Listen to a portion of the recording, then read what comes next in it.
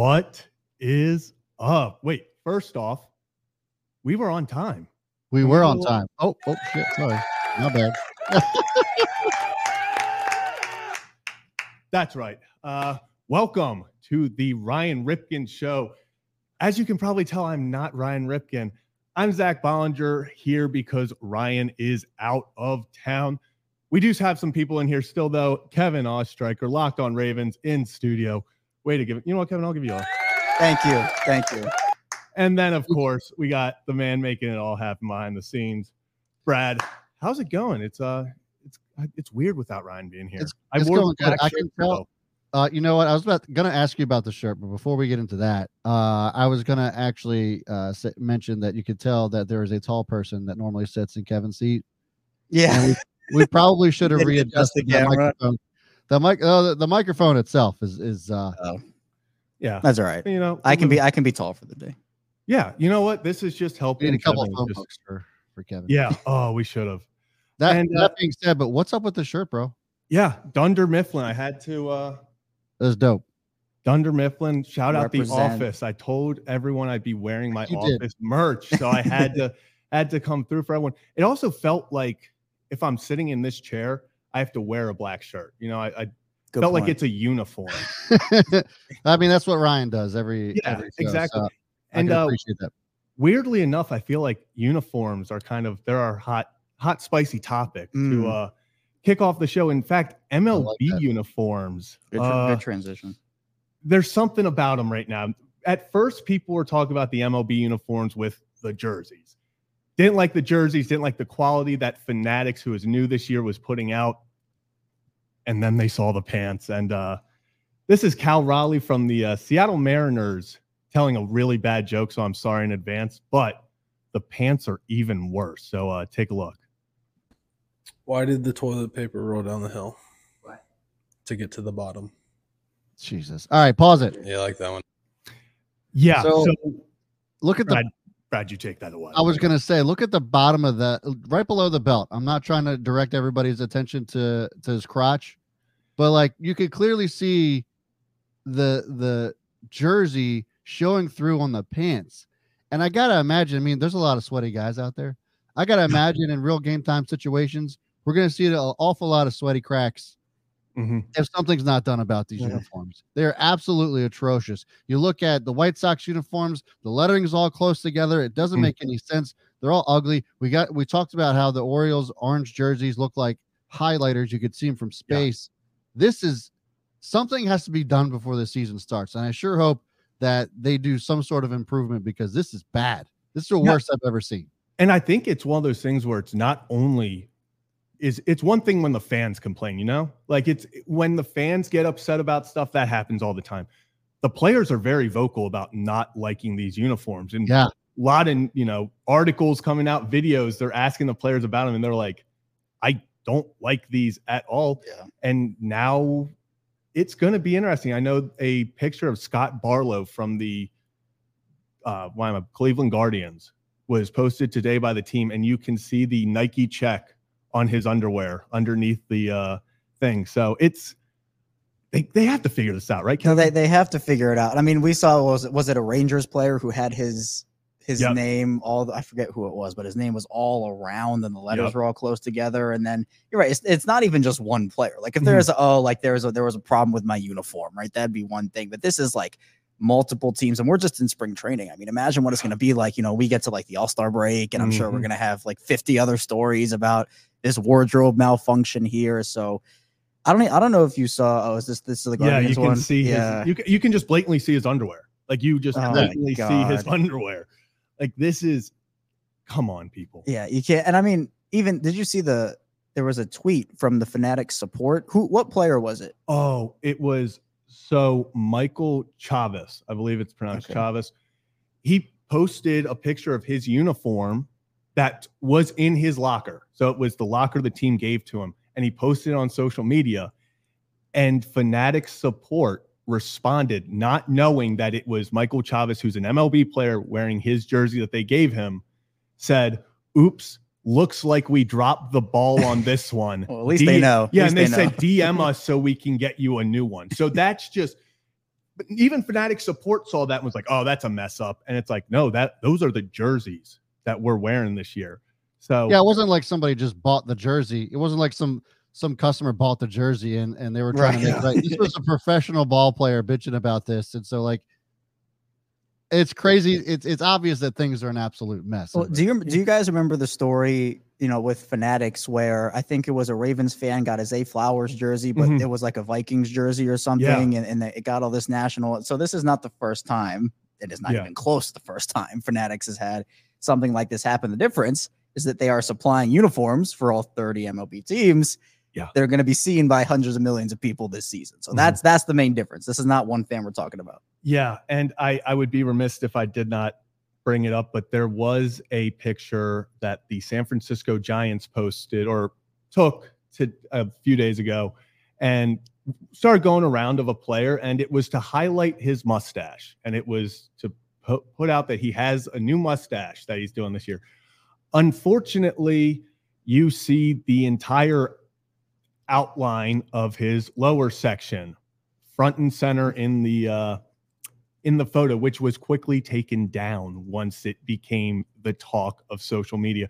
So I do think this is going to be a weird beginning of the year because I don't know what Fanatics can do. Is it too late for them to switch uniforms? How many see-through pants have they already delivered? Because I would like to think that they give these teams enough pants to make it through the year. That's a lot of see-through pants. I don't want to. I'm telling you, there is going to be, if this stays the way it is, there's going to be like one major wardrobe malfunction that we're going to see, and we're going to all say, "Told you so." Yep, we knew it was coming. So I can learn more about. Oh, there it is. Yep, we dropped the ball on this one. Again, at least they know they dropped the ball. At least they know. Hey, but like, how does this guy? I see a tweet that I don't even think we can put up on the. Is it the Giants player? No, it's I can't even. It Padres. I think this is. I'll send it and we can have the deliberators see if we'll be able to put this on the stream or not. But it's bad. I mean, it's bad already. It's gonna probably get worse.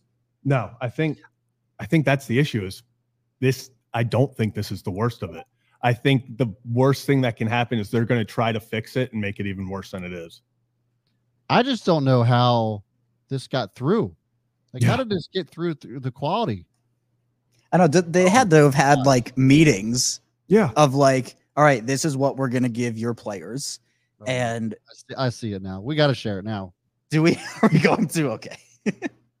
Yeah. I don't. This is something whenever we're able to pull it up here. Yeah. Who is this? Like, who is? I don't know who it is. What picture is it? Do you have it up? I will in just a second. Awesome. Yeah, but did no one try? Like, did they have no one try these on? Like, do a test of like, hey, can you see the jersey through the pants? Because I feel like that would have been red flag number one. Can you see this guy's balls? Oh no, that's really bad. Like, fans are going to see that in the stands. That's really bad. That's really so bad. Terrible. Yeah. So bad. What is this? That's a Padres player. That's a Padres player. This is how is Fanatics going to bounce back from this? That's another thing. And like you said, Kevin, this is the first time the Fanatics, I feel like, has been under heat. Usually it's because of the fans and, getting orders wrong and stuff. But now it's bigger because it is the entire MLB. Yeah.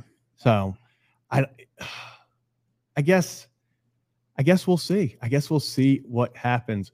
But let's move on to, I guess, a little bit more promising news. We're going to go to the Jeep a little bit early. So, Kevin. Oh, yeah. Here we go. This is my time to show. Here we go, Kevin. Go.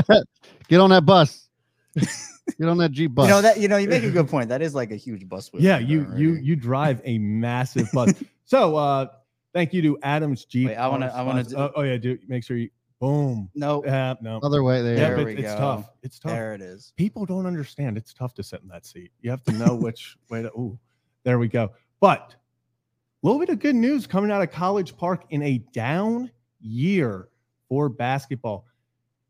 Maryland or Baltimore area might be losing Patrick Queen over the offseason, but Derek Queen, don't think there's any relation, will be coming to the University of Maryland, the number 12 overall prospect in college basketball, I guess, in high school right now, is committed to Maryland. So a massive, massive get for a Terrapins team that up until, throughout this year, there's been a lot of questions about the future. So it is really good to see just something bright to talk about with Maryland basketball, because besides Jameer Young this year, it's been tough. So really happy. Honestly, I'm happy for Maryland fans just because it's been bad. I know with Willard coming in, people thought it was going to be this big change. They thought, okay, here it is. We got rid of Turgeon, and there's just going to be this influx of great talent, and we're going to have this incredible coaching staff, and we're going to go to the NCAA tournament, and it has not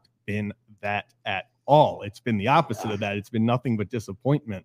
So I'm happy for them. Yeah, it's good. I think he's the second highest recruit in a while. I think Diamond Stone only is the one that's highest. Throwback to Diamond Stone, by the way. What a throwback. Yeah, serious throwback there. But again, hasn't been great. I think the Willard tenure this year especially, it's it hasn't been good. It seems like I think Spencer Scholl put this out. They just lose the same game every single time. It's the exact same script. Like, it's every single time. So this is a huge get for them, and maybe this is something that can finally turn things around for them after a really rough year this year. So I'm excited. I always love the people who go home or go back to where they're from. And obviously him being a Baltimore native is awesome. And they beat out, Maryland beat out like Kansas and a bunch of other top programs. Sometimes home is just where it's at, And I think that's what people are most excited about. Is Kevin Willard's big thing was he wanted to protect the DMV, because there are a lot of great ball players in the DMV and in this Baltimore, Virginia, DC area. PG County has a lot of guys, And it's been a big struggle for them recently. They've been losing a lot of talented guys to out of state, to these big programs. So for them to get somebody of that stature, and also to kind of hopefully lead an influx of talent from the DMV area up into or down to College Park. Yeah, it is good to see. I mean, who was the last big true Baltimore? Was it Rudy Gay? That's a good question. I don't know. Or Mello went to Polytech, right? Well, Mello went to Towson Catholic, right? Did he? I think Carmelo went there, and then he went up to New York. Who am I thinking of that went to Poly? I don't know. But either way, it would be nice to have another true Baltimore native finally make it and be of that stature. Yeah, I think it's something where, especially seeing that Maryland is an option now. I don't think for a little bit it kind of lost that I want to go to Maryland. I want to play basketball at Maryland. I think that, this could be something that starts to bring that back. You just have to, you make one run in the tournament and it can change a lot of things. So, I think there's more excitement now about next year in Maryland than there would be. And solely because of this. I think this was massive for them. And I know it's different because with, college versus NBA, if a big star goes and signs somewhere, that guy's locked in. This could easily be a one and done here for Queen. Oh, I'm sure it's probably going to be. Yeah. But I think the point that you made is, if they make a run next season with him there, brings the excitement back. Yeah. You could maybe, again, begin to build that recruiting class and begin to build the reputation of what Maryland basketball is, because right now, again, it's not as high as it's ever been. I'll say that. No, not at all. That is for sure. So let's move on. We just talked about Derek Queen. Let's talk about another Derek. Now let's move on to the NFL and some more rumors, because what's better than NFL rumors right now? I feel like you cannot escape them everywhere you look, especially on Twitter, especially on Kevin's Twitter. If you want some rumors that are going to get people riled up, I'm stirring things up, and we were talking. I like, first of all, how you did the Patrick Queen to Derek Queen, and then Derek Queen to Derek Henry. Just, you got it. Who's Henry? Who? Yeah. There you go. you got to get a Henry that we're going to transition to a little later. So you got to think about it. But yeah, talking about the Ravens and where they're going to go for agency wise, that's really interesting, because their running back room, and we talked about it here on Monday, and obviously ever since their season ended, about where the running back position is going to go. Gus Edwards, J.K. Dobbins, and Dalvin Cook all is free agent. So Derrick Henry's a guy who there was just so much smoke around him at the trade deadline. It just felt like it was destiny, like it was going to happen. And then like at the last second, it fell apart. Now he's a free agent. If the Ravens want him, he's there for the taking. He's not going back to Tennessee. There's no way he does. Well, I know one guy who is convinced that Derrick Henry needs to be a Baltimore Raven. Brad, do we have that clip? Yeah, here we go. So we got RG3 making a case for Derrick Henry to Baltimore. Here we go. Going to be a free agent. And we all know he's an absolute beast. I've got the perfect place for him to go this offseason. He plays with physicality. He is relentless in his preparation. And we all know he ain't getting any younger. So he has a passion to get over the hump and go win a championship. So with all that being said, there's only one place for him to go. Derrick Henry should be a Baltimore Raven because he already plays like one. Lamar Jackson and Derrick Henry just so happened to be the duo we didn't know we needed. So I love the way that he served that up. I love the way that he sold it. But there are definitely a lot of cases. We talked about this during the season when we thought that there was potential, and it kind of seemed as if the owner of the Titans was the one that vetoed that. It kind of felt like it was all but a done deal. And then at the stroke of midnight ended up not coming to fruition. So, as much as it pains me, Gus Edwards might more than likely will not be a Raven next year. Yeah. Dalvin Cook, I still feel like that whole signing was weird anyway, but Dalvin Cook could end up being in the mix again. Yeah. But J.K. Dobbins, I think, is not going to be a Raven next year unless he's willing to actually come to the table and work with Eric DeCosta. But Derrick Henry kind of really seems like that guy. Mm-hmm. The big problem, obviously, is going to be cap space to be able to sign a legacy running back like that. And that's some of the rumors that we're hearing about the Ravens wanting to sign a legacy guy. And they're going to have to clear up that cap space. And the Ravens have one of the tightest room for margin as far as that's concerned. I know, Kevin, you can talk a little bit more on that, but I would love to see Derrick Henry in purple. That's for sure. Yeah, I think if just imagining Lamar and Derrick Henry in the same backfield, like again, regardless of, if you want to talk about, is Derrick Henry declining? Is he in, his prime anymore or whatnot? Just having a guy like Derrick Henry in the backfield and also having to deal with Lamar Jackson and that threat too, it would keep me up if I'm a defensive coordinator. Like seriously. Now I know that for Spotrac, they have, they do a bunch of cap stuff and have all the cap information out there. They have him projected, I believe it's 2 years, 20 million with 13 guaranteed. So you're essentially now, is that a backloaded contract where you have the cap hit be really little in year one and then you can cut bait after a year and have it essentially be a 1 year deal? It's a 2 year contract. We'll see. But I think the thing with the Ravens is they only have about, and this is before restructures and everything, so they're going to be able to create more.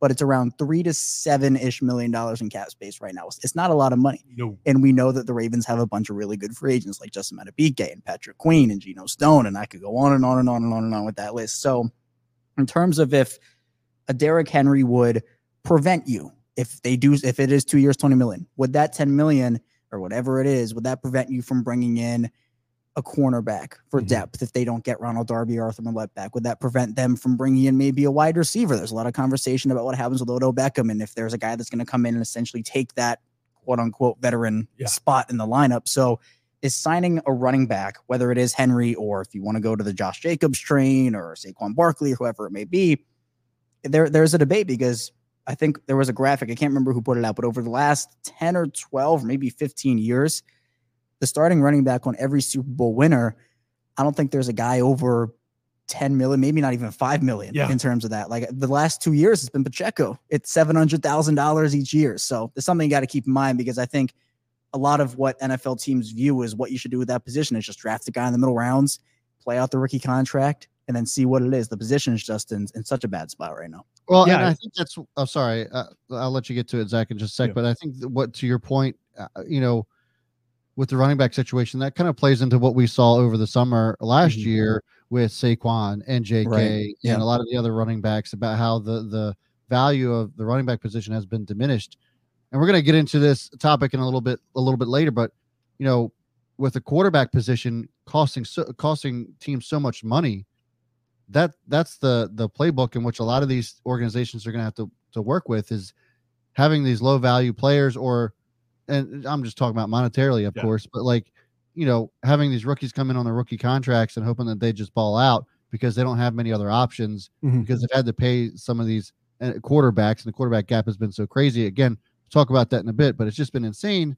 So I think that it makes a lot of sense to what Kevin's saying. So it'll be interesting to see how the Ravens end up working their cap space to be able to fit a guy like Derrick Henry into their roster. And I think also the way that the running back position over the maybe five or so years, we don't really see a bunch of like bell cow backs as much anymore. Like we see a bunch of teams that have a 1A running back, but you're not necessarily giving them, 250, 300 carries a season. Now, Derrick Henry has been one of the very lone exceptions to this rule because he has been taking a lot of carries over there in Tennessee. The Ravens, since Lamar Jackson came into the league, I believe there hasn't been a player except for Mark Ingram who's gone over 200 carries in a season. They've had guys, I think Gus was at 196 this year, and then they had a bunch of guys at 150 in the previous years.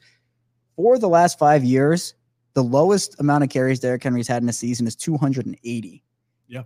And the most he's had was in 2020, 378 carries. The year before that, 303. 2022, he had 349. Derrick Henry has played in the league for 8 years. He has 2,030 carries this year, or not this year, but over the course of his career. That's ridiculous.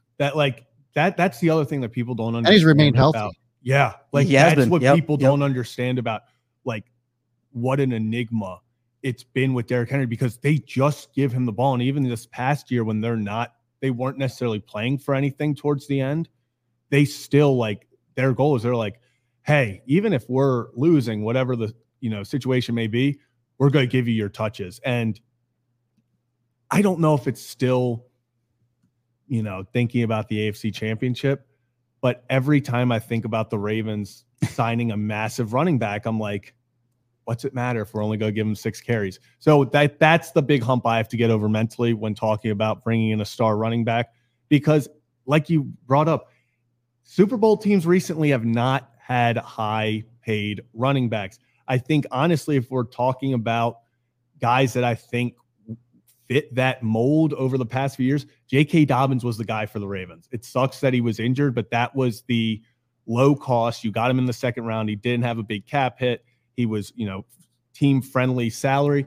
That was the guy. If he could have stayed healthy and taken that leap, that would have been the perfect situation.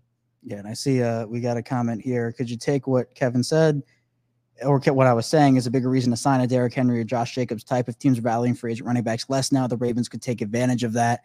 I feel like with guys like Derrick Henry, it could be possible, right? Because at this point, if you're talking about Saquon Barkley or Josh Jacobs, those are 2 running backs looking for their second contract, right? They haven't been quote unquote paid yet. Yeah.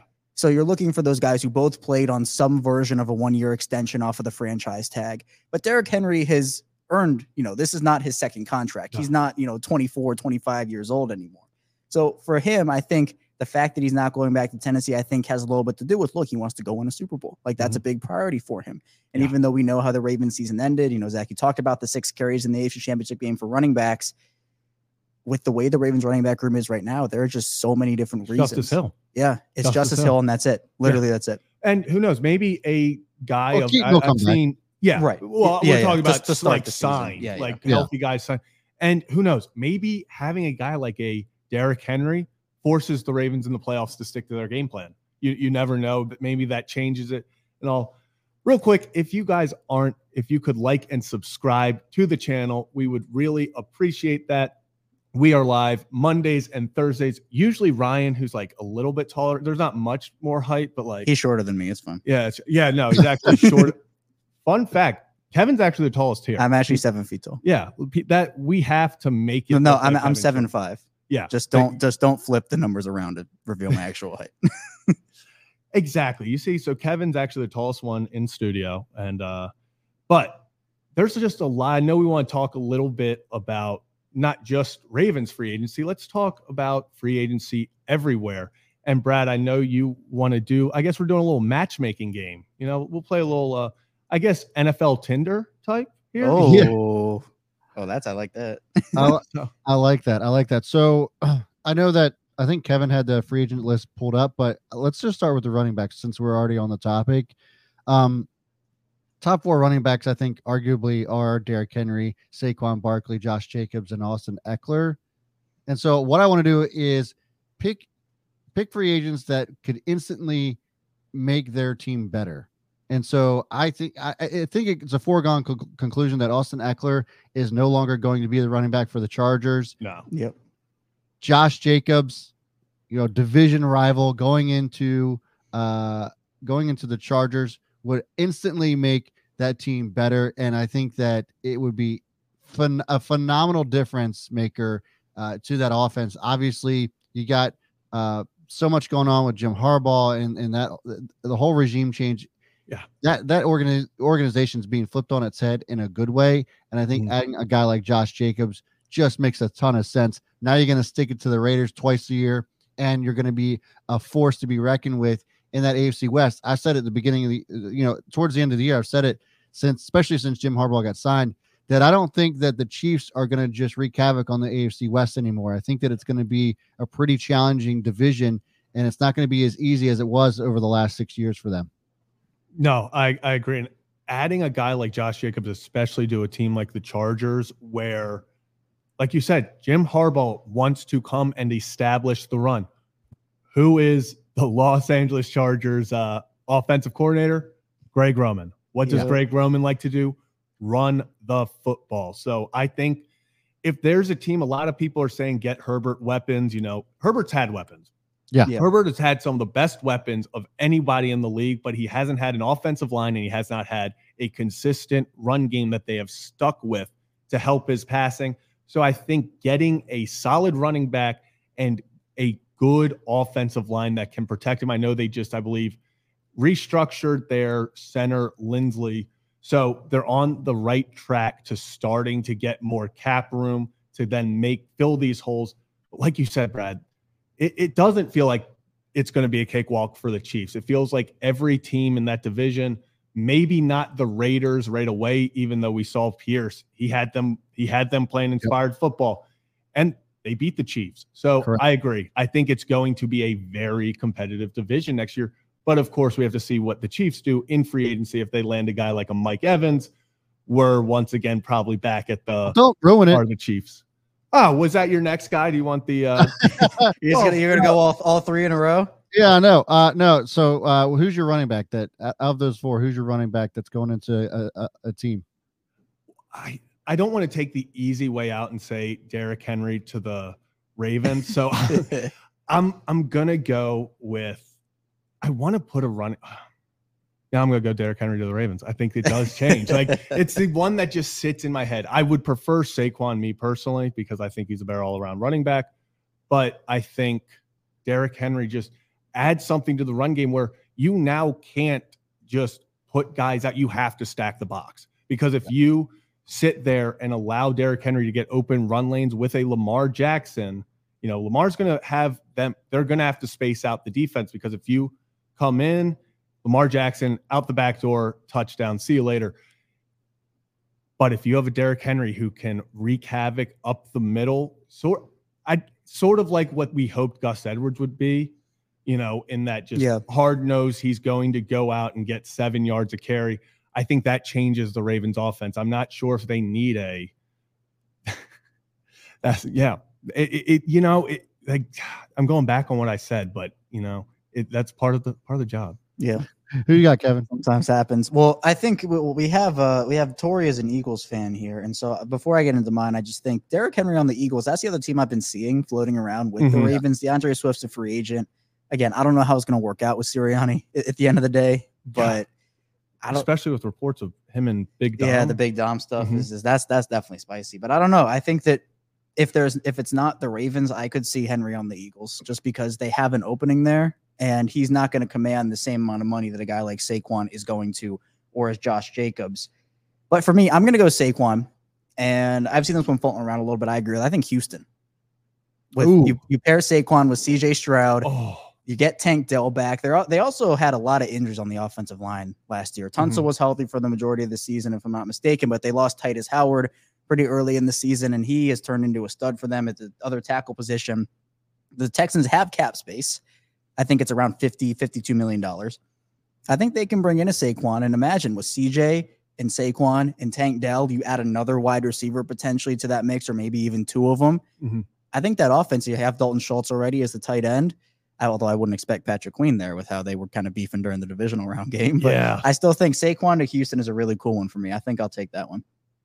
I actually had not thought of that until you brought it up, but that's kind of scary. Yeah. That's a scary offense. If you have CJ Stroud and then Saquon Barkley just to do it all back, it would also mean I can't be hurt by Damian Pierce and drafting him. Yeah, so. I think that experiment might be over, unfortunately for them. Yeah, he better be. All right. Next up, we have the wide receiver room. So, Kevin, do you know how many wide receivers are free agents this season? There are a lot of them, but this is a pretty good class. I mean, I know Mike Evans. I'm not going to steal that one, but Mike Evans is one of them. But then you have guys like T. Higgins, Michael Pittman, and a bunch of other guys. And I have the full free agent list right here. CBS actually put out a top 100 list of free agents, and just prior, the Ravens have actually 6 of the top 60 guys. But talk about free agent wide receiver, Odell is one of those guys. Although he's not at the very top. Yeah, he's not the prime New York Giants Odell we've seen. But I think the top 3 is definitely Mike Evans in there. And then as I'm scrolling through this list, T. Higgins is listed at 10, Evans is at 12, Pittman is at 14. Calvin Ridley's an interesting one that I think that's kind of the what if the Ravens didn't draft Hayden Hurst. I think everybody wanted Calvin Ridley. Yeah. I wanted Derwin. I didn't want them to trade out of the pick. I wanted them to take Derwin when they had the shot, and they didn't do it. Derwin James. Yeah. But those are kind of the top. I mean, Marquise Brown is one where actually that's where talking about Ravens. I won't take that one. But this is they have talented guys, and I think that I don't know. I'm big on the Mike Evans train, but I'm not going to steal that. No, I'm actually not going with Mike Evans. So if you want to take Brad, were you going Mike Evans? No, I was just saying when he was talking about wide receivers, so we don't want to ruin the wide receiver pick. Yeah, so take whatever you're going to take. I'll take Mike Evans. I'll take Mike Evans. I'll say Mike Evans to the Chiefs. It's been something that a lot of people have been talking about. And I mean, look, we know that Kansas City's wide receiver group this past year was just terrible. It was bad. I mean, Rashee Rice is a stud, right? He's the exception. But then you have Marquez Valdes-Scantling, who to his credit was playoff MVS and made a couple of really nice plays in the playoffs. But that guy, he can't be your number 2. I think they might actually release him. Maybe they will. Maybe they can save money, but he might be too important. Kadarius Toney's not stepping foot on that field for Kansas City again. No. So I think you add a guy like Mike Evans, and again, you got to maneuver around the cap. Chris Jones is a free agent, so do you re-sign him? With Jarius Sneed's another guy as well. But for the Chiefs, you get Patrick Mahomes, that clear number 1 that they have not had since Tyreek Hill was there. I think it could happen. I'm not sure Mike Evans returns to Tampa at this point. I feel like some sort of change is going to happen there. So I don't know. I mean, Kansas City's in 100% a dynasty at this point. I think adding Evans is one of the best moves they can make if they want to pair. We know that defense was great. You want to pair that defense and get the Chiefs offense back to maybe what it was over the past few seasons. Yeah. Evans is one of your tickets, I think, to go there. I'm going to go same team, different player. I actually thought this was going to happen at the trade deadline last year. I thought there was a possibility. I traded for him in fantasy a few weeks before, hoping it would happen. Hollywood Brown on the Chiefs. I think taking over that Tyreek Hill-esque position, playing that type of wide receiver so they can let Rashee Rice continue to run the short routes, have Kelsey work the intermediate part of the field, and then Hollywood Brown be your deep threat. I don't want it, but that jumps out as a cheaper option to me for the Chiefs if they want to go and continue to. They're going to have to spend money to keep Chris Jones. They're going to have to put out Jarius Sneed as a unrestricted free agent. They're going to have to figure out what to do with that. They're not going to have the most money. And I think that if they want to keep everyone together while still improving, I think Hollywood Brown's a guy that sneakily could take that offense to another level, unfortunately. It's a good one. Brad, what you got? For me, it's going to be T. Higgins to the Packers. We saw what Jordan Love has done with a Packers team where you don't even know any of the wide receivers on that side of the ball. Not one household name. T. Higgins could go in there and instantly make that team even better than they were this year. Jordan Love was feeling himself the last half of that season, and if you put a guy in there like T. Higgins, a guy who's going to be able to trust. I mean, what an absolute like juggernaut that the Packers could be next year if you got a game changer like that and a wide receiver one that would be T. Higgins. Yeah, that'd be good. Yeah, that would. I was thinking about Hollywood to the Packers, but then decided I wanted to speak. The Packers are in a weird spot where they have a decent wide receiver room, but if you get that one, it makes everyone insane. I just think level. Christian Watson has been proven to be a little too injury prone at this point, where you can't necessarily rely on him to play a full 17 games. So you can still have, if Higgins goes there, you can have Higgins, Watson, and Dobbs. And then if Watson has to miss some time, you don't have as steep of a drop off, where Jaden Reed was awesome for him. Like they had guys step up throughout the season, but having a game changer playmaker, I mean, he's a one, but he's not going to be a one in Cincinnati because Jamar Chase obviously is going to have that role. So I like that a lot, Brad. I think that's a good one. Yeah, and I see a lot of people talking about Mike Evans, and I know that you mentioned Mike Evans to the Chiefs, and I think he could be good there too. But I don't know. As much as Mike Evans was a difference maker for the Bucs this past year and whatnot, he's 31, correct? He's going to be 31. Around, yeah. So I just feel like Mike Evans obviously is on the tail end of his career. I don't want to say that he's going to be a scrub. I know stretch of the imagination, but like if he doesn't have a top tier quarterback, I don't know how well he's going to do. And so obviously being on the Chiefs could be that factor, but we've seen how players have gone from just being the franchise skill position player, like a Julio Jones, goes to a different team, and he's just not that same guy anymore because he's not in the same system. And so I kind of worry about that for Mike Evans. Not that he can't go and ball out, but is he going to be a DeAndre Hopkins type of guy where he might have one good year, maybe, and then kind of trails off. So I kind of worry about that for Mike too. Do you know who I'll never quit? A free agent wide receiver on this list, DJ Chark. I'll never quit DJ Chark. I love DJ Chark. Yes. DJ Chark is one of those guys that every time he's a free agent, he always gets linked to the Ravens. It's always like, could they get DJ Chark? And of course, at the moment, everyone freaks out because everyone talks about the Mike Evans and everything. And that's like, that would be such a Ravens move to go, skip these guys and go get DJ Chark. DJ Chark is a good wide receiver. He just can't stay healthy. Can't stay healthy. All right. What position are we doing now? We can do one more. I was going to do probably linebackers or just anybody on the defensive side of the ball. Let's see. This free agent class defensively is interesting. I know everybody's talking about Chris Jones if he leaves Kansas City. I don't think he's going to leave. No. I think that's something where he stays. I think an interesting conversation, and I'm trying to pull up the list here, is everybody thinks Patrick Queen is going to Seattle. And there's a contingent, I think, of Seahawks fans that actually think Jordan Brooks is better than Patrick Queen. I know costs less money than Patrick Queen, so just re-sign Jordan Brooks. But obviously what's happening with that whole situation is, well, Patrick Queen is like Mike McDonald's guy, and Mike McDonald is Patrick Queen's guy. So it feels like that would make the most sense. Now, I think that Patrick Queen can go off and, go run his own, like not be next to Roquan and still do good. Like Queen can go and not be in Roquan's, I guess, shadow, if you want to call it that, because even before Roquan came in and Patrick Queen was awesome. Like he was getting better. Roquan just elevated everybody on that defense, including Patrick Queen. So I think that he would make Seattle's defense better. Jordan Brooks and Patrick Queen are rangy, athletic linebackers. Both of them have similar skill sets.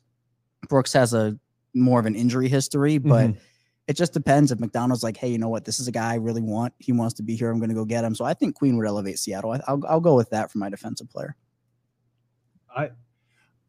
I think, like you said, I think it is kind of one of those things where Queen to Seattle, it's not a done deal, but everyone has that. It's like Henry to Baltimore almost. Yeah. Like it feels inevitable. There's a lot but of it's not official. smoke. There's a lot of smoke, and obviously where there's smoke, there's usually fire.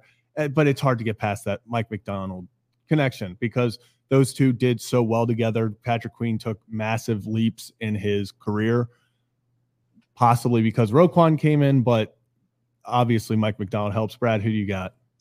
So I'm going on the Eagles here. The Eagles last year had an abysmal defense. Pass defense wasn't there, and even the front line. I'm going Frankie Louvu to the Eagles. Guy probably a lot of people don't know who he is, probably because he's on the worst team in football. and that is the Carolina Panthers. So if you haven't seen or heard of Frankie Louvo, that's probably why. But he's an absolute stud. Rushed quarterback 43 times. I think was 4th in the league on that, and then 9.5 sacks since 2022. Led the league in his position on that as well. So watch for him to make waves in free agency. I just hope that he goes to a solid team that actually makes the difference there. And if he goes on the Eagles, I think the Eagles become a dominating defense yet again. I think he's just that guy that could elevate a lot of players around him, especially with how many Georgia dogs are there that they drafted just a year ago. You know, they got another year under their belt. You bring a guy in like Frankie, and I think it's going to be that defense could be scary good. That defense has so many pieces on it. Yeah, the Carolina defense with Burns and Derek Brown and J.C. Horn and all these guys, Jeremy Chin. Like they have so many pieces, but it's been so bad. It makes no sense. They're literally one of those teams where you look at the roster and you're like, hey, they can win like 4 or 5 games, and then they go out there and they play football, and you're like, what is happening? Like you guys are so much better than this. I'm gonna go bold. I'm gonna say L'Jarius Sneed leaves. Goes to the Tennessee Titans. I think he follows. I think they got something going there, and I think they got a lot of cap space, and they can give the man money because I think the Chiefs are going to have their hands tied and have to give Chris Jones. They're going to have to choose. They're going to have to choose one of them, who they're going to franchise tag, who they're going to go after, and if they let Sneed hit the open market, I think a team with a lot of money, a lot of cap space, is going to come give him a contract, especially after the year he had. They're going to give him a lot of money to come there. And I think the Chiefs, the way they're looking at it is Trent McDuffie played really well. Trent McDuffie is a great corner. And is it worth paying Sneed if you already have another top corner and you can just go get a cheaper second option? I think that's where it comes down to. Do I think he actually leaves? Probably not. But in the scenario he does, let's get bold. Tennessee Titans. I like that one. Yeah. Secondary coach is from the Ravens is now defense coordinator. I think it's something that comes together. Wild card here for me would be not a free agent, but just a trade. I think the Ravens trading for Khalil Mack could and may very well end up happening.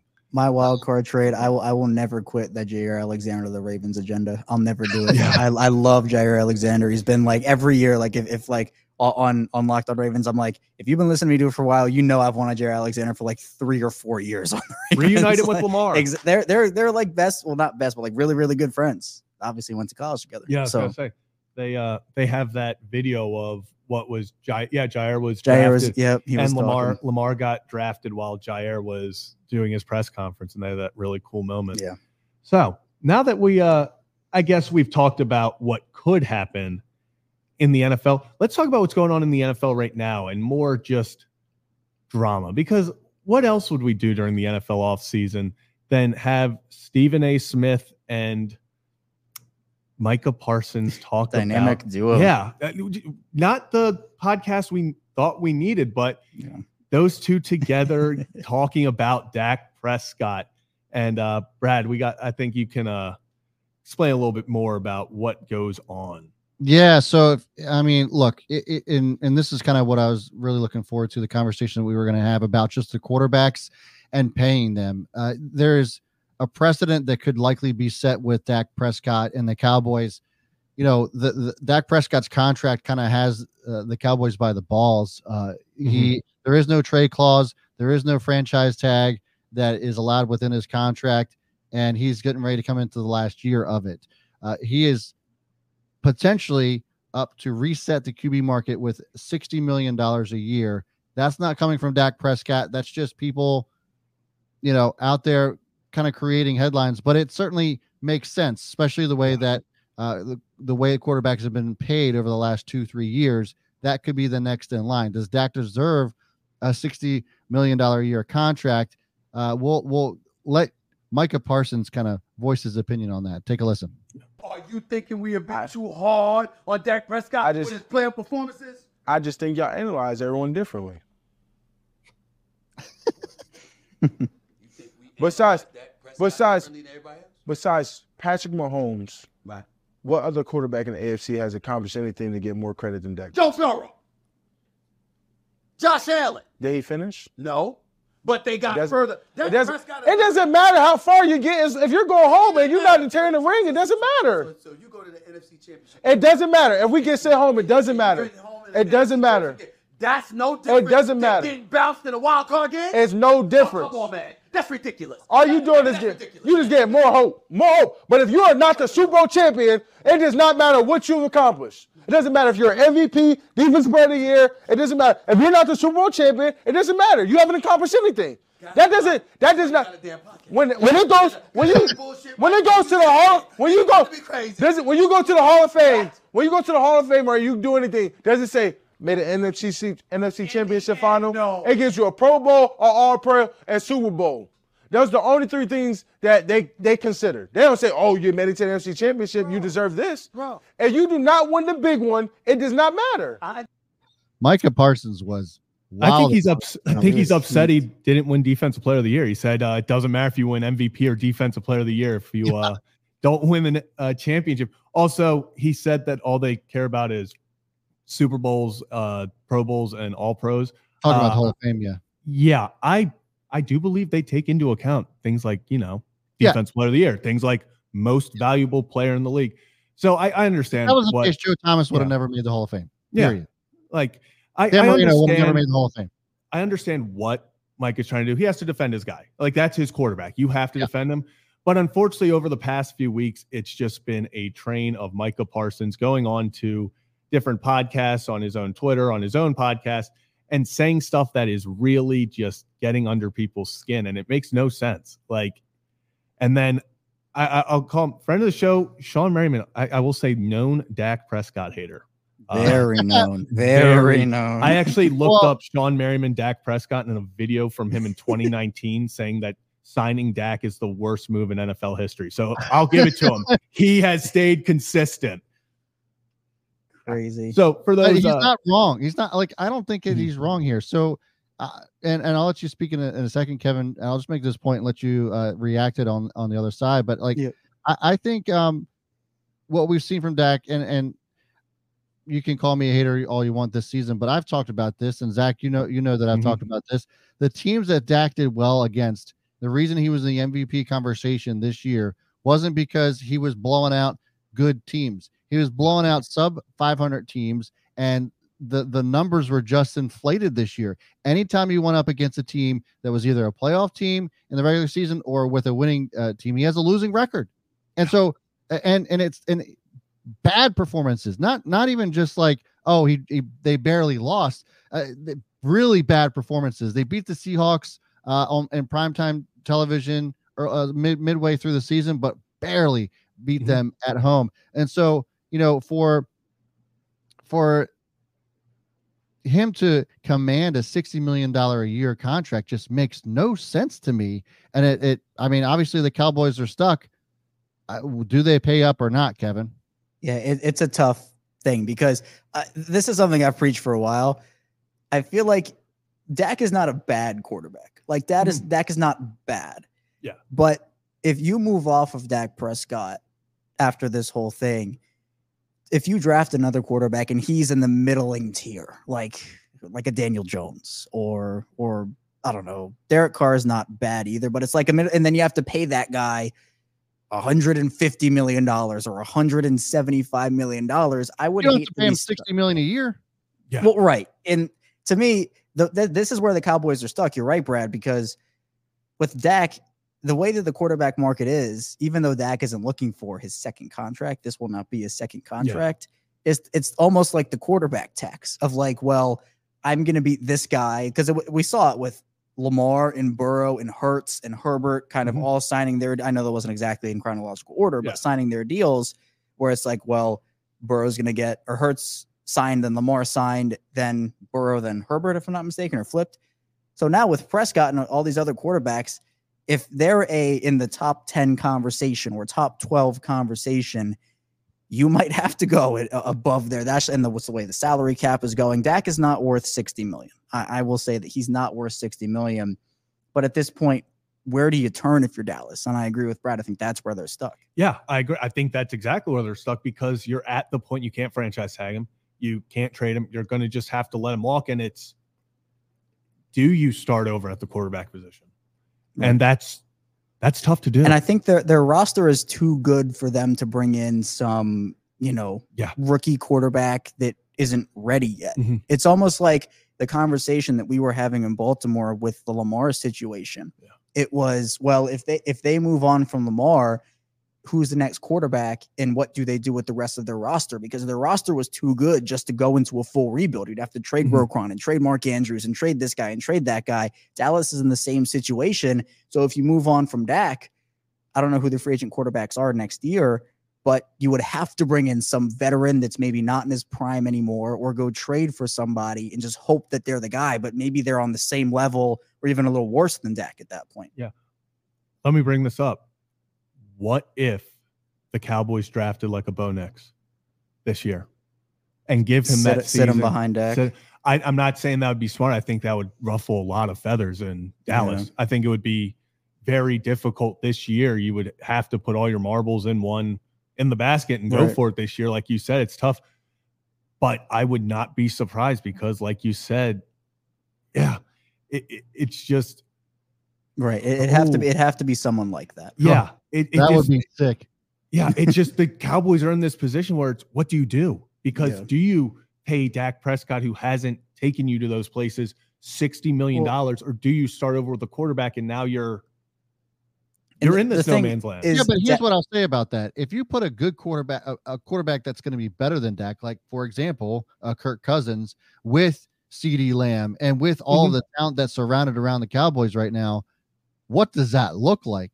Because then we'll at least be able to put the conversation to bed of like, no, this wasn't Dak Prescott's fault, even though I think it is. I don't know how you can have that much talent around that team and not do well, and certainly do better than the wild card round.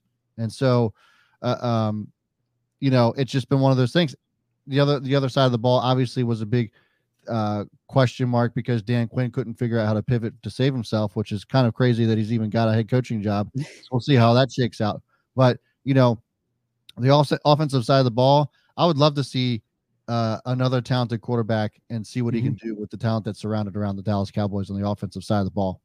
The one thing also is Dak going into this season is going to be 31.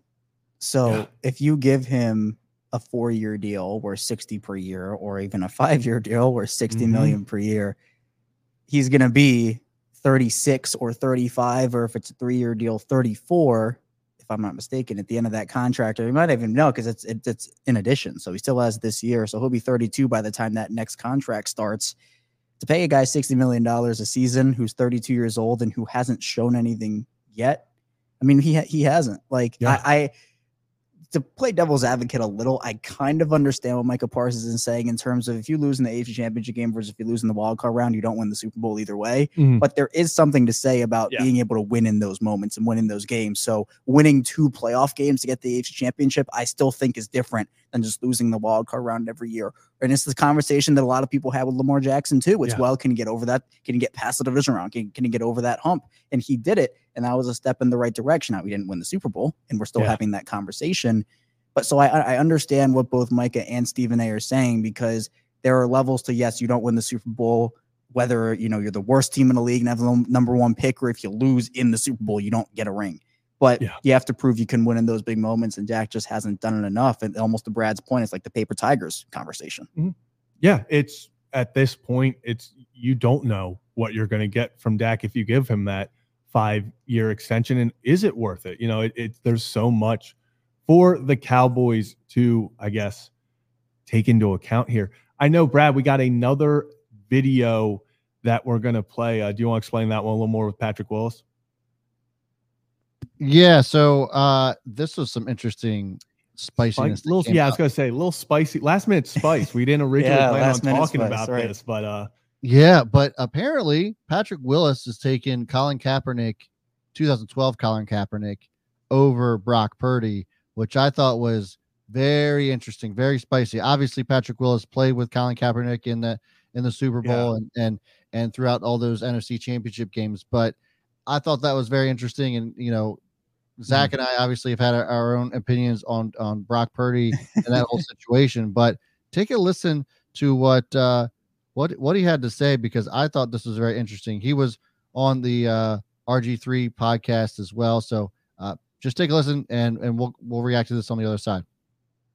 Replaced Alex Smith in 2012. And then, of course, Brock Purdy replaced Jimmy G, but it was the previous year. Both teams had a quarterback that had replaced the starter. Would you have taken Cap from 2012, or would you take Brock Purdy from 2023? I'm going to have to take Cap. A lot of people can go back and picnic towards what it looked like, towards his last couple years or whatnot with the Niners, or his last year with the Niners. He did what he needed to do. It may not have been in a way that in a traditional quarterback throwing way, but man, you guys were something electrifying. But man, Purdy, that's a tough one, man. I love him 1A and 1B. So that was RG3 and the Ones podcast there, having Patrick Willis on. I thought this was interesting. I'm going to say that I would be taking 2012 Colin Kaepernick too. That dude was special that year, and really just those stretchy years. Brock Purdy has yet to really. People are going to go crazy when I say this. Brock Purdy has really yet to prove himself, and we saw that what happened when good defenses rattled him. But obviously the Ravens on Christmas Day, then in the Super Bowl, you can make the argument that he did well against the Lions, but I think the Lions beat themselves on the defensive side of the ball. We can have that conversation another time, but I'm taking Colin Kaepernick as well. I think it's a situation where it's hard to not get excited when you like Colin Kaepernick's ability. I think Brandon talks about right here. Imagine this athleticism, because he says he could move. He was incredible in the open field. Imagine that athleticism with Debo, Christian McCaffrey, Brandon Ayuk, George Kittle. Like, it just would add such an insane next level to that offense. So I like how Patrick Willis played. It's like 1A, 1B. I'll say Kaepernick here just to make it more fun. I think we've seen Purdy do it, and I think it would be really cool, this offense, with just, we always talk about if like Lamar Jackson were to go to the 49ers and add that running quarterback type of aspect to a team. I think this would be something similar with the way he plays. Yeah, I think, we talk about how people value stats sometimes a little too much in terms of everything. And look, Kaepernick only started 7 games that year, but obviously went on the run in the playoffs and looked really good doing it. And Purdy, I'm not saying that he didn't go on a run, but I think with the roster, and San Francisco in Kaepernick's year had a really good roster. Like, they had Frank Gore and Crabtree, and that was actually Randy Moss was on. That was like end of career. Yeah, Randy that was Moss. end of career. Randy Moss. But then you had guys like Vernon Davis and Willis and Navarro Bowman. That whole defense was really good. But the thing with Kaepernick is, if you're looking at what he did in his prime, I know it wasn't a very long prime. But I just think you replace Purdy with him. Again, not saying Purdy's a bad quarterback, but I just think I would love to have seen what that looked like, because with Kaepernick and McCaffrey in the same backfield, like it's almost like Lamar, Derrick Henry things. Like, you want to see it so badly. And like, obviously we have a realistic shot of potentially seeing Lamar and Derrick Henry. But with prime Kaepernick and what Christian McCaffrey's doing, you have Debo and Ayuk and Kittle, and all the offensive line, has some pieces on it at least. Yeah. I think he would be really, really good in that offense. I think it would just be, like you said, it's just something you want to see. Like, Christian McCaffrey and Debo Samuel in like all their trickery by itself is awesome to watch. Then you add in an insane rushing threat at quarterback. That would be something cool for that's just entertainment. Yeah. Plus, then we get into the conversation of Kaepernick and Greg Roman's offense versus Kyle Shanahan's offense, and what that would look like. I'd be interested to see what that would have been. That is a fantastic. I didn't even think about that. That would, we did see Kaepernick in that.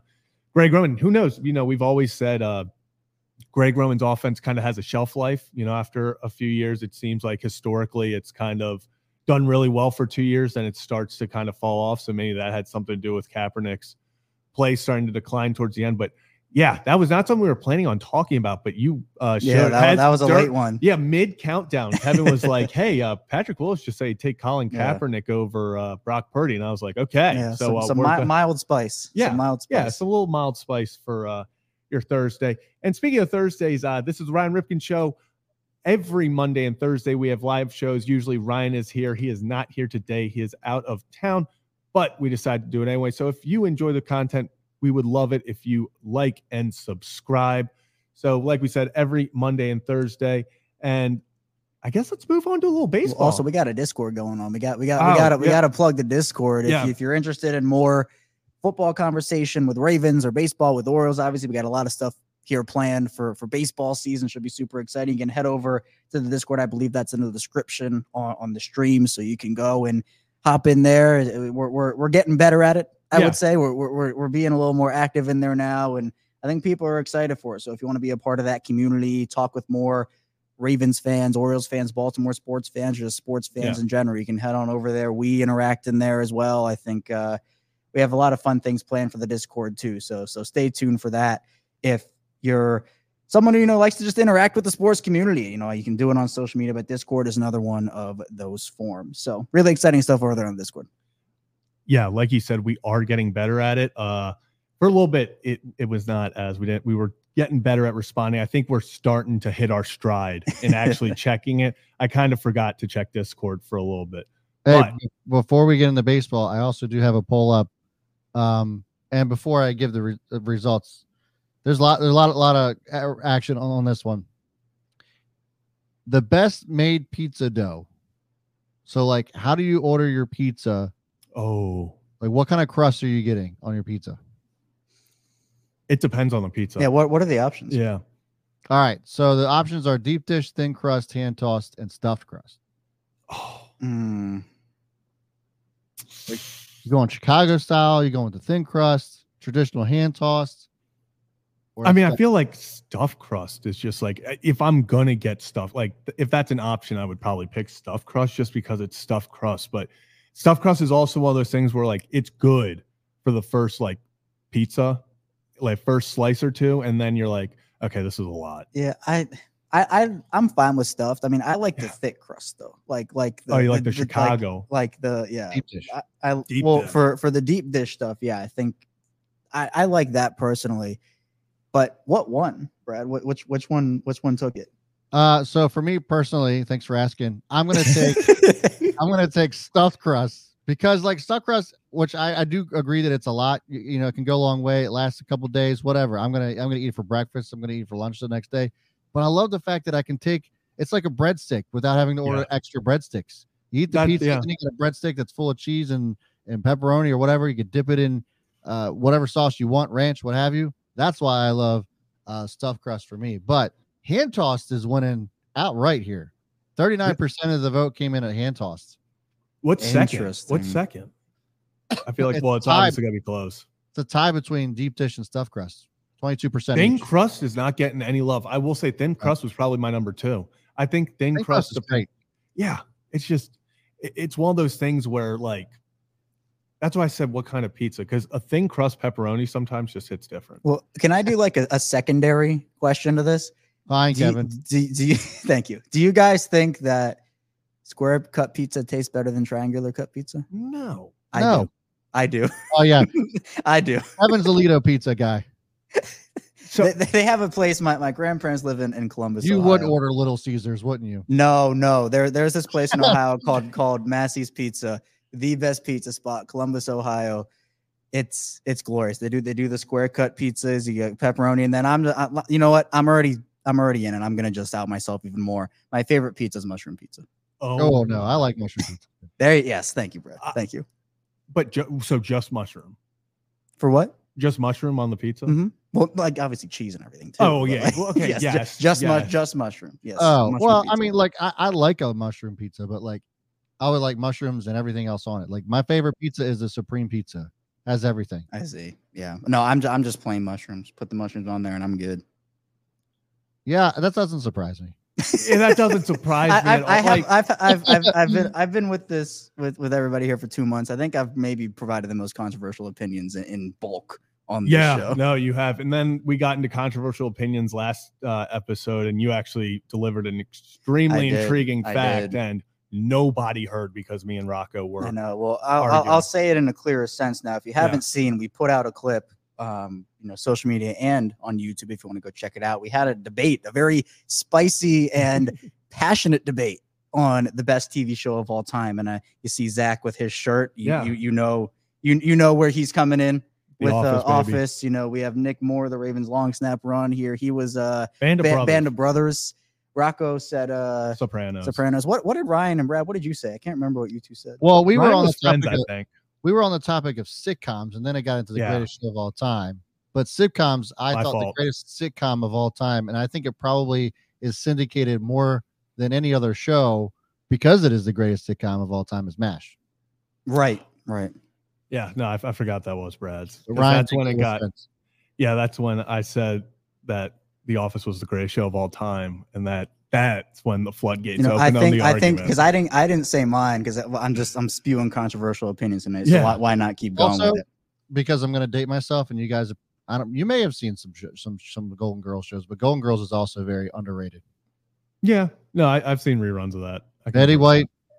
I think for me, Golden Girls is underrated. I'm gonna go Parks and Rec. Yeah, underrated is Parks and Rec. Is that's your show? That's my. Oh, we've taught. That's my pick. Controversial opinions. Walmart version Office. I'm spewing. This is also controversial. Where did I see this? Best pizza in Baltimore. I mean, we're a national show, but these are some fighting words because there is some really good pizza in Baltimore. People don't even know. Oh, where's your place? Where's your place? Mine's Pig and Rooster in Canton. It's just south of the Chaucer, if you've ever been there. No, I haven't. Pig and Rooster. I mean, I'm telling you got to go. But you're also, the studio is also in Little Italy, so there's good pizza all the way around. I was gonna say the studio does have some fantastic food around it. Now people are gonna come find us now. Special guests on the Ryan Ripken Show. They'll never find us. We're in there's the hint, near Little Italy. So should Brad's phone be the prize if they find us? Yeah. Yeah, right. Yeah, if you never know, you walk in, Brad's phone could just be sitting on the couch next to the door. So we'll see. But let's get into some Baltimore Orioles baseball. Not a lot of talk about so far, but Corbin Burns announced to be the starter on Saturday. This is not an opening day starter. First exhibition game is on Saturday against the Red Sox, I believe. So in fact, yes, Red Sox. I'm going to say it loud and proud. Someone in the chat, if that's right. Corbin Burns is going to start.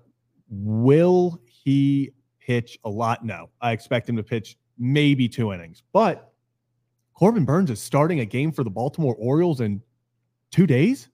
I mean, how can you not be excited about that? It's just one of those things where it's starting to taste like baseball. We had Dodgers-Padres on today. Dodgers, unreal. But it's starting to feel like baseball season. It really is. I'm excited for it. It's crazy because when was that? Was it 2 weeks ago? Mm-hmm. 3 weeks ago? 3 weeks ago? Burns was acquired? Yeah. And now we're getting to see him for the first time in those loud and proud orange jerseys. They are very loud. That's right. You will not miss him on the screen if you tune in. I can promise you that you will know where every Orioles player is at all time within a 50-mile radius because those jerseys are highlighters. I think though the big thing I'm looking for, I mean, I think everybody's just laser focused in on Jackson Holliday and just what he's going to look like. I mean, obviously the Corbin acquisition is huge and it's awesome, but I mean, we kind of talked about it a couple weeks ago in terms of this being, there's not a guarantee. Like it's not guaranteed Jackson makes the Orioles opening day roster this year. I'll tell you why. I'm just going to put this to bed. Jackson Holliday is not starting on opening day, and for the same reason that Gunnar Henderson does not start on opening day, and it has everything to do with arbitration. They're going to be able to start him later in the season, maybe May, that sometime around there. They won't ruin his rookie of the year bid if he gets to that point, and they'll be able to have him for an extra year. I think it's a business decision. They're going to do the same thing to Jackson Holliday as they did to Gunnar Henderson. Sorry, guys, he ain't starting on opening day. I think he does. I think because of the new rules with if you have guys on opening day and draft picks, first round picks, I think that's going to become, if that was no longer a thing without a doubt, but I think if he plays his way on the roster, it's no longer, he put up an incredible year in spring, but we're going to keep him down anyway. Like the Chris Bryants when they were coming up with the Cubs, and he was the next big thing. And the Cubs didn't let him start opening day. And they were literally 2 weeks later, he came up as the day that he got an extra year of eligibility. But I don't know if that's enough incentive for a guy like Jackson Holliday, though. Well, the thing is, if he wins Rookie of the Year, he loses a year anyway. So that's where true. I think it's so weird. If they think he's going to win Rookie of the Year either way, it's going to be tough. Because you can't suppress his at-bats to the point where he doesn't win it. Like he's too good. And for me, I think, again, if he has an awesome spring training, like he just lights the world on fire, I think he'll make it. But if it's, he's just so-so, where he kind of struggles, you'll send him down to AAA and you'll have him be there, not for a long time. Like I would expect him up at least at the very latest by the All-Star break. Oh, I would say far prior to that. But that's like the absolute, like if he goes down there and just somehow struggles in AAA, you keep him down for maybe a month or two more. But I don't expect him to do that. Yeah, so I think if I had to put a percentage on on the percentage of Jackson Holliday making the team out of camp, I'd say it's like 33%. I think 1/3 of the time he makes it, like you said, he just lights the world on fire. There are at bats to be had at second base for a lefty. But I think it also comes down to the fact of, is he going to get every day at bats at first? And if he's not going to get every day at bats at first, if he'd be playing only 2-3 times a week, I think they would prefer to have him just get at bats in AAA. So I think that's another big aspect of this decision is, can he come up and start every day? Because if he's just going to be a platoon guy, that's not how he's going to get better. Right. I agree. And it's what the point of getting guys down there is to get at bats. And if he's going to be playing every fourth day or every third day, I think you'd want him to be in a role where he's playing and getting MLB experience. Even if we saw Grayson struggle, go down, come back up, and was really good the second half of the season. If that's the same path with Jackson, I think it caused a little more controversy if you send him down after making the opening day roster than a Grayson, even though I know that caused plenty. But I still think that you don't have to overly force it with him. Like you don't have to have him start on opening day or have him be on the roster on opening day because their timeline is so long. Holiday's timeline is so long. He's going to be up at some point early in the season, whether it's on opening day or whether it comes in May or June, or again, the All-Star break is my absolute like late last resort deadline for him. I agree. I think it's going to come down to how he plays this spring. And I don't see, the latest I see him getting brought up is mid-May. I just don't see really a possibility where even he would have to struggle an immense amount in AAA for him to stay down. And I just don't see that. Yeah. Jason, I'm with you. Give me the kid running down the carpet. Give me him down the orange carpet. Is that orange carpet going to be as bright as the uniforms? Oh, there's a bet. That should they should make it. They should stitch together the spring training uniforms and roll it out as the carpet. Okay, someone from the Orioles write that down. See, that was you gotta write it down. Write it down. Kevin, point at the camera again. Tell him to write it down. Write it down. There we go. Awesome. Now moving on to I don't want to say a less talked about Oriole, but someone who has kind of fallen through the cracks when it comes to the future.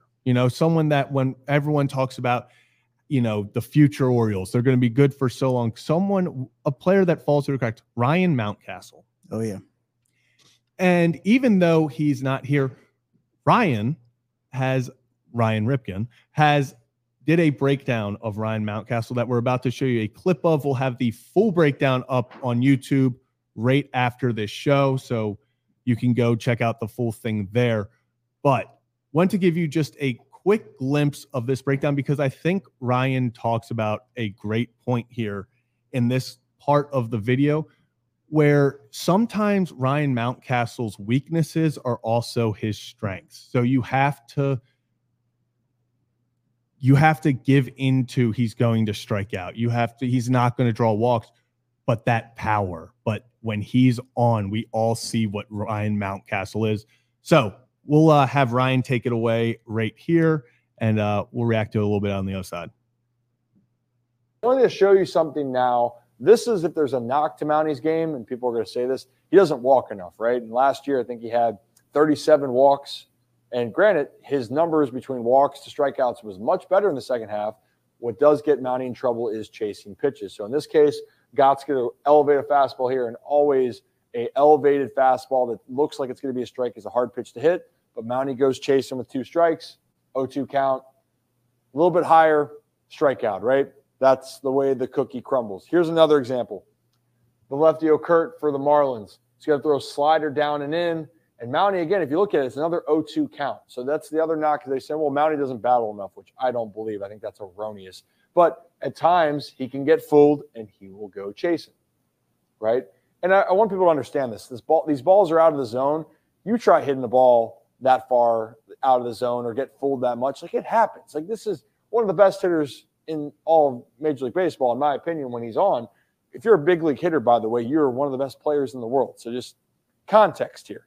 But what he could work on, that's something that's no knock to him. That's just the reality of it. So Suarez here is going to throw a really nasty changeup away.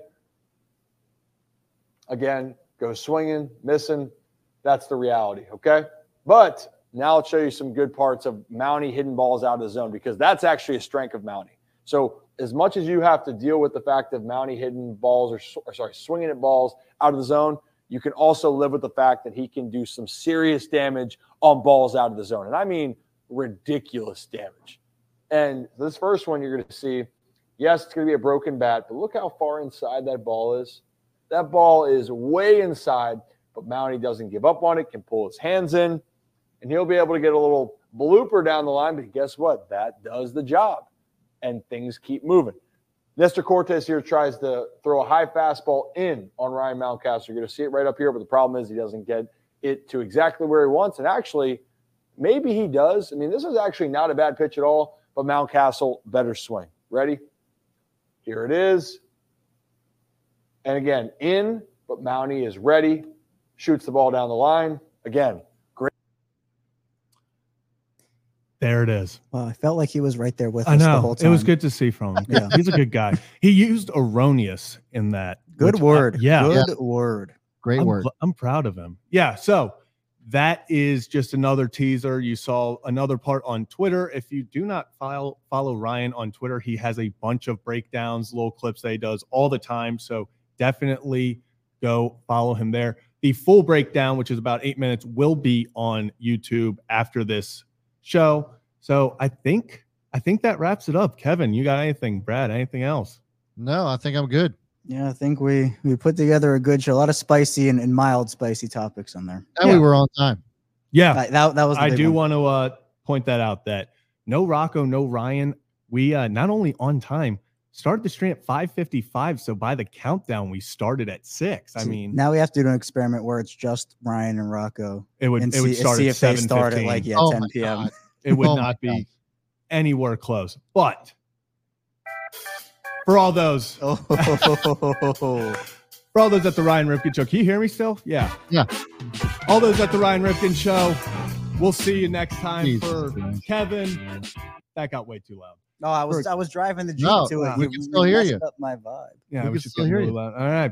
So I guess for Kevin, for Brad, for Zach, this is the Ryan Ripken Show. We will be back on Monday, hopefully with a slightly taller guy as well. So we will see you then. What's he say? Have a day, have a night, have a weekend.